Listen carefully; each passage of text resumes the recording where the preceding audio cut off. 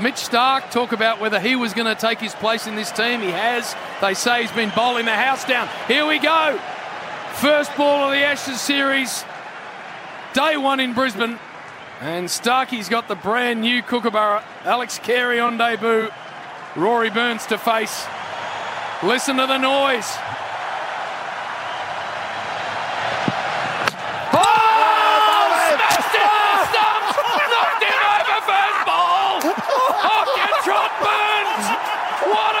That is, the castle's over.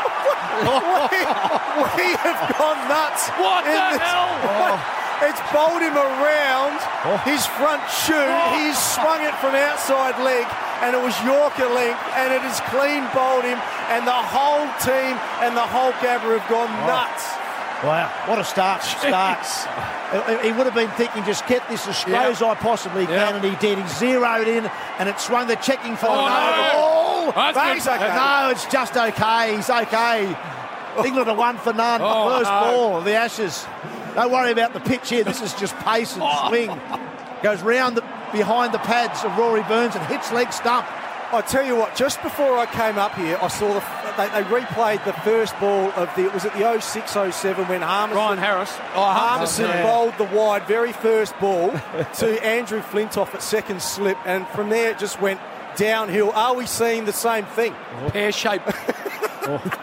What a start. Bluey, all the mail out of the Aussie camp the last week has been Mitch Starc is bowling the house down.